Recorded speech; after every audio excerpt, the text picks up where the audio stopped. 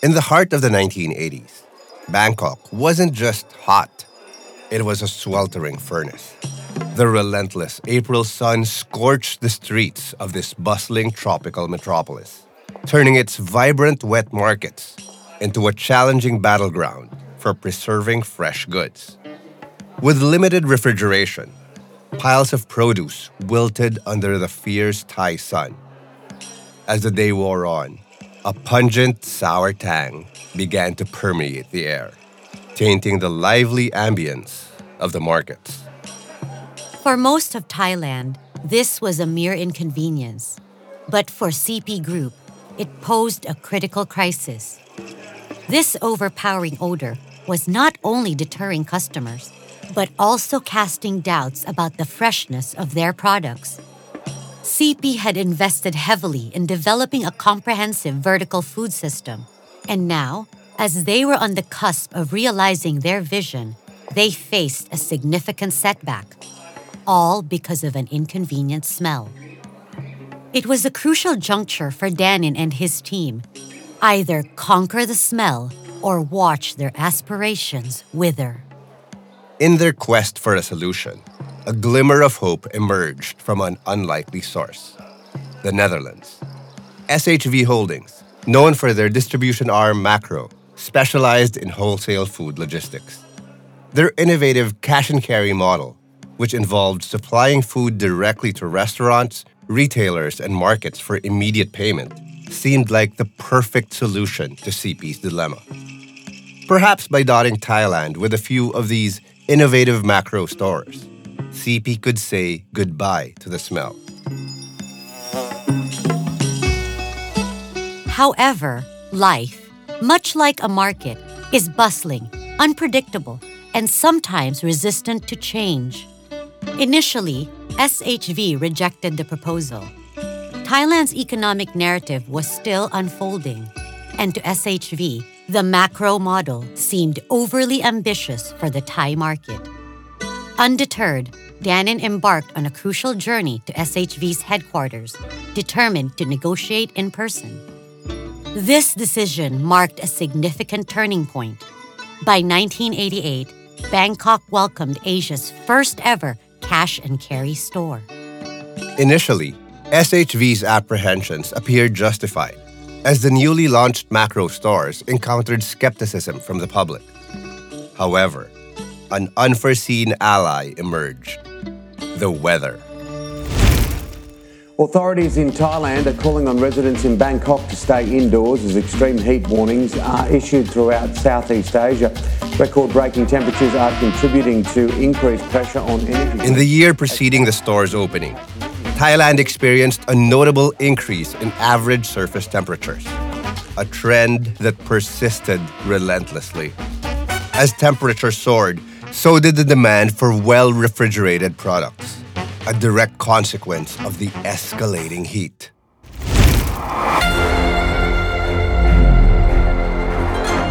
Not only would Macro succeed under CP, but they would eventually expand into convenience stores and supermarkets, becoming one of the largest distributors in Thailand.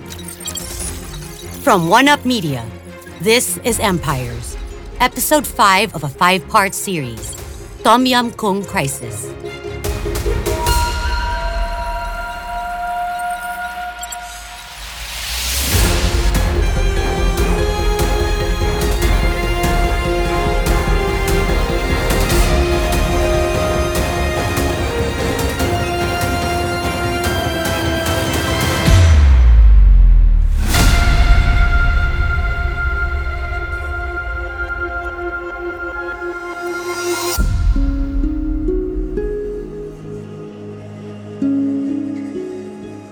Charoen Pokphand's distribution network is vast, encompassing approximately 13,000 7-Eleven stores and nearly 3,000 Lotus-branded hypermarkets, supermarkets, and mini-markets.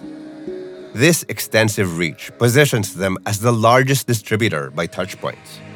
According to their corporate reports, this network is poised for even further expansion. The distribution arm of CP has recently emerged as a crucial second pillar of the business. This strategic move will create synergies with their integrated food business, shifting the focus from retail customers to direct interactions with consumers. In tandem with this expansion, CP is also strengthening its telecommunications division. Through TrueCorp, they provide coverage to 99% of Thailand, serving around 55 million subscribers, which accounts for over half of the nation's population. But going back a bit, from the 1980s to the end of the century, CP would undergo a period of remarkable growth and diversification, adding a multitude of businesses to its portfolio. However, this expansion is not without its challenges. The company's aggressive growth strategy was heavily reliant on debt financing, a factor that becomes critically exposed during the 1997 Asian financial crisis. This phase in CP's history marks the beginning of an intricate journey, one that starts with Southland Corp and unfolds into a complex tale of expansion, synergy, and financial reckoning.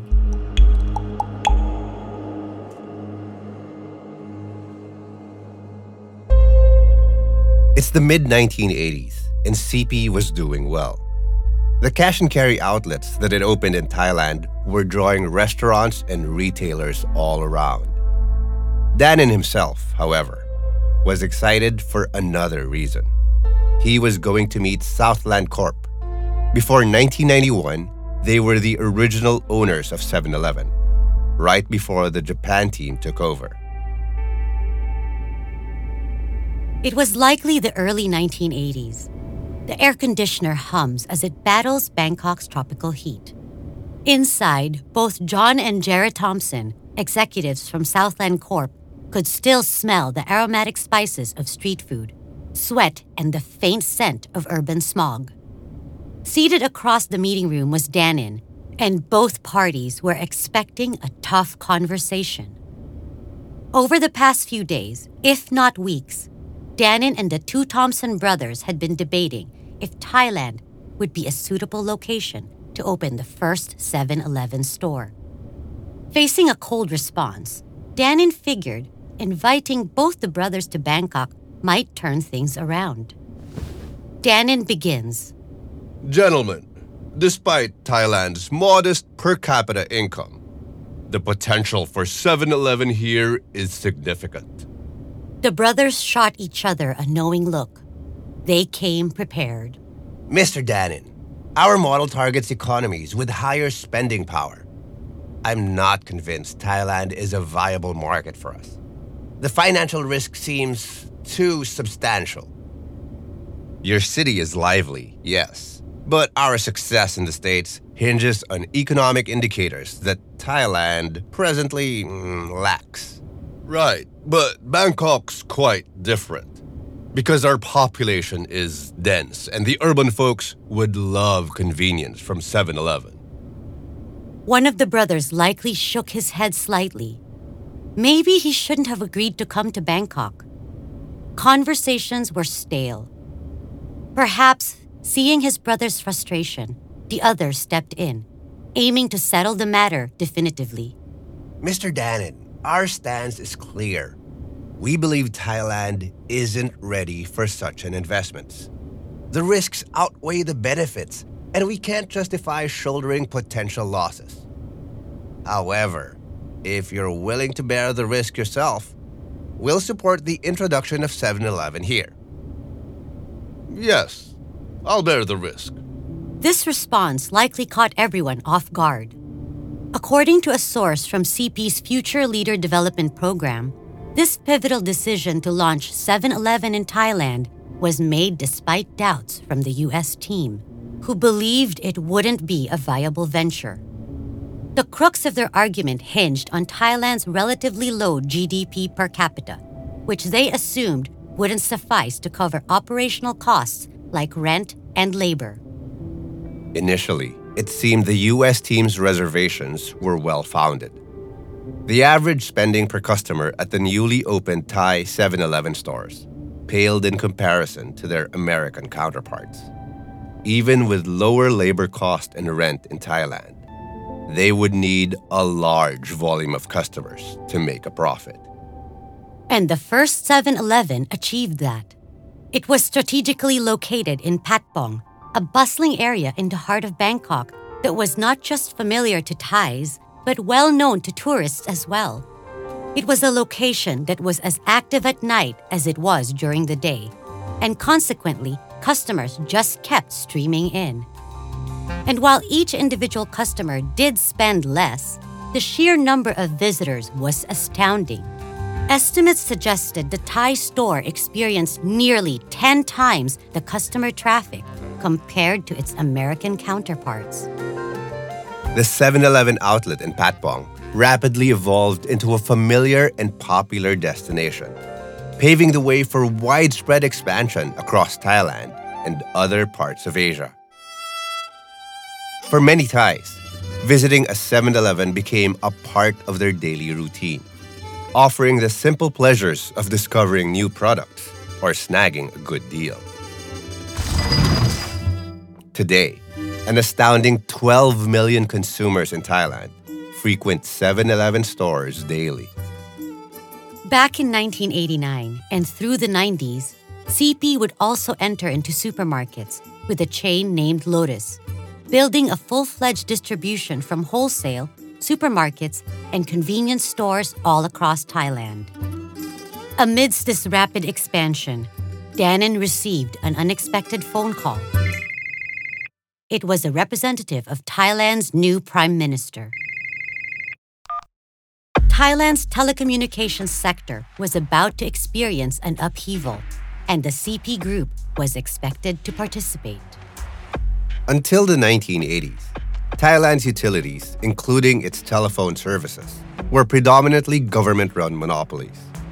The Telephone Organization of Thailand, or TOT, was the sole provider of the nation's phone services during this period.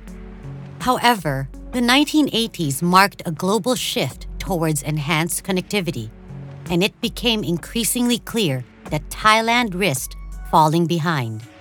A telling sign was the lengthy wait for phone service installations, sometimes stretching over a year. It was a scenario calling out for urgent reform. Enter 1988, and with it, the rise of Prime Minister Chachai Chunhawan. His tenure brought a refreshing mantra, transforming the region from a battlefield into a marketplace. Chunhawan's vision? To mold Thailand into a beacon of peace and economic growth, a strategy that involved pulling in foreign investments and kickstarting major infrastructure projects. One key focus for Chunhawan was the telecommunications sector. His method wasn't to privatize it outright, but to revitalize its operational model. His innovative approach led to the introduction of Build, Operate, Transfer, or BOT contracts in Thailand, a concept quite new to the country at the time. Here's how BOT worked. Private entities were tasked with building the needed infrastructure. Once set up, these facilities would shift to state ownership. Then, the companies would begin their operations. It was a clever compromise. The government kept control over crucial infrastructure, but the mechanics still encouraged competition and innovation. This new phase in telecommunications caught the eye of major international players from the United Kingdom, Germany, France, and beyond, who saw a goldmine in Thailand's untapped market. The implications were significant, not only for Thailand's growth, but potentially as a model for boosting telecommunications in other less connected parts of Asia. However, the sector's national significance meant that Thai companies were expected to be key players. And so, the call was made to CP Group and Siam Cement Group. CP executives, accustomed to ventures in the food industry, were taken aback by the sheer scale of the telecommunications project, reflected in the massive deposit required. Telecommunications was different from pig farms and slaughterhouses. Yet the 1980s was an exciting time for Thai businesses. Debt was becoming increasingly accessible, and CP, fattened by debt, threw their proposal into the ring. Surprisingly, Siam Cement Group, for reasons only known to them, decided to bow out, leaving CP to secure the concession for building fixed-line phone services. On November 13, 1990, CP Telecommunication Company Limited was established. But here's where their luck runs out. Venturing into this new domain, CP found that their expertise in food production offered little leverage. It was only through strategic partnerships with Western companies that they gradually found their footing. In the ensuing years, fueled by a combination of international collaborations and sheer grit, CP began laying the first landlines in Bangkok and its surrounding areas. Thankfully, their efforts didn't go unnoticed by the government, which eventually awarded them the right to be the first internet service provider in Thailand. Things seemed to be looking up, but amidst the buzz of construction and development, CP overlooked a crucial aspect of telecommunications: mobile phone services. And as fate would have it, mobile phones were about to take the world by storm. Two companies, Advanced Info Service, or AIS, and Total Access Communication, were quick to seize this burgeoning opportunity. Meanwhile, CP would take a lengthy 5 years to realize the opportunity they had missed. During this era, CP did make notable strides in improving landline installation speeds. By the 1990s, metropolitan areas saw phone lines being installed within just a week of application, a stark contrast to the delays of the past. However, CP's oversight in the mobile phone sector cost them dearly. AIS emerged as the new frontrunner in telecommunications, relegating CP despite their advantage. And while this was a tough lesson for CP, it would soon pale in comparison to a looming challenge. Unbeknownst to many, a financial tempest was brewing. The onset of the Asian financial crisis was about to reshape the economic landscape. In the late 1980s through the mid-1990s, Thailand transformed into a hotbed for private investments. Its workforce was an ideal blend of young, skilled, and cost-effective labor, fostering a conducive environment for business. Additionally, export-oriented businesses benefited from generous tax rebates. This period saw the manufacturing sector soar, propelling the Thai economy to record double-digit growth rates. However, this accelerated growth also opened the doors to a risky financial strategy. More on that a bit later. Since 1963, the Thai baht had been pegged to the US dollar, a stability that was advantageous for international businesses operating in Thailand.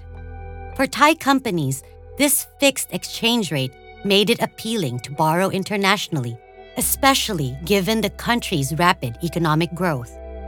The rationale was simple. If growth outpaced the interest on the debt, effectively, it was like receiving free money. This opportunity led to the sudden emergence of numerous financial institutions.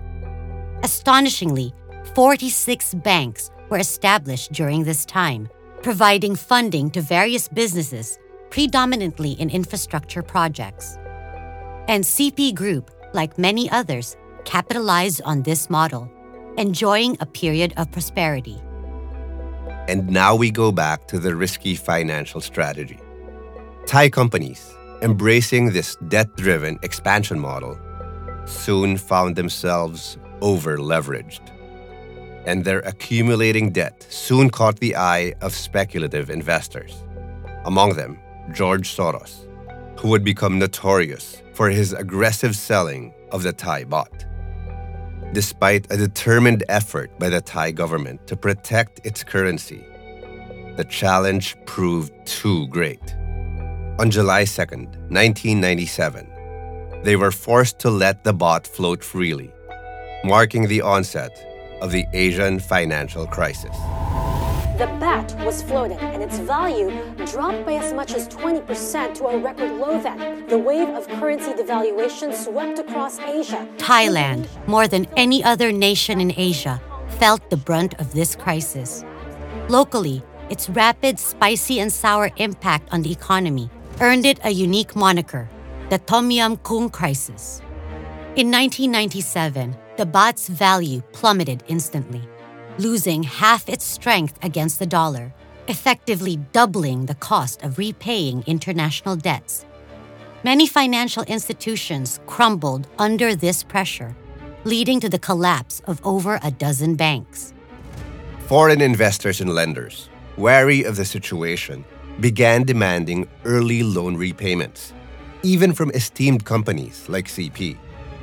Danin recalls that among many banks, only HSBC extended their repayment terms, empathizing with their predicament.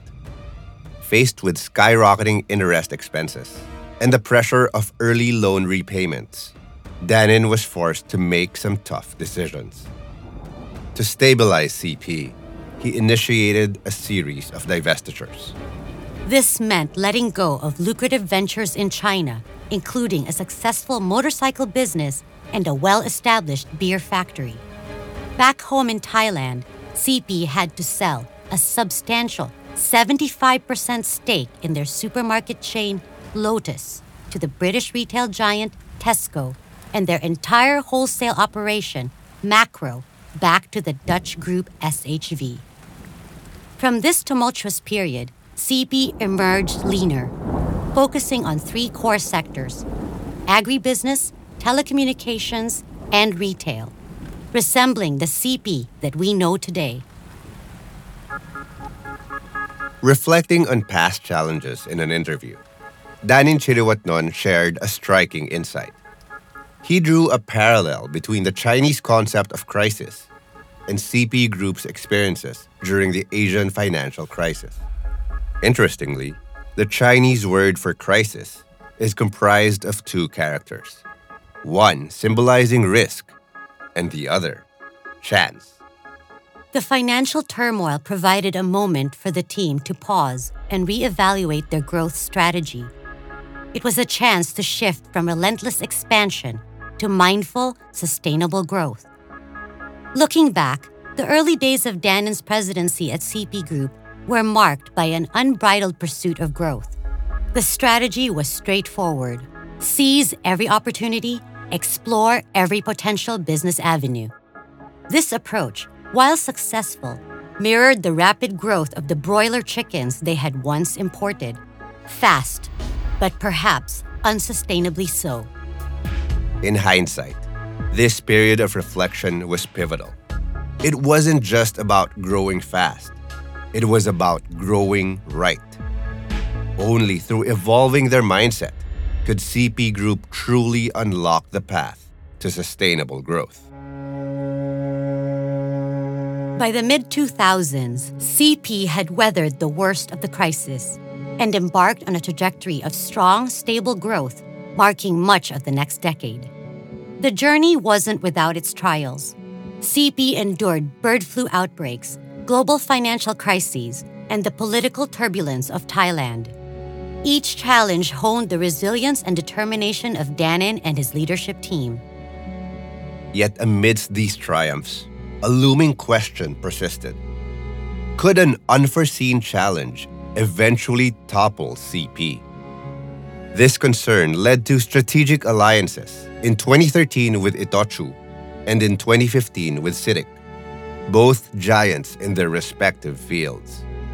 By acquiring stakes in each other, they forged a formidable tripartite alliance, combining their strengths. Impressively, the combined assets of these three conglomerates neared the total GDP of Australia. With this newfound stability, observers and industry experts began to speculate about CP's future endeavors. What path would this giant take in the upcoming decade? It's a challenging question. But Danin Chirawatnon, ever ambitious, has never been one to shy away from grand visions. In 2019, at the age of 80, Danin, now serving as the senior chairman of Charoen Pokphand, published his biography in Thai. This book offered a rare insight into CP's ambitions for the next decade.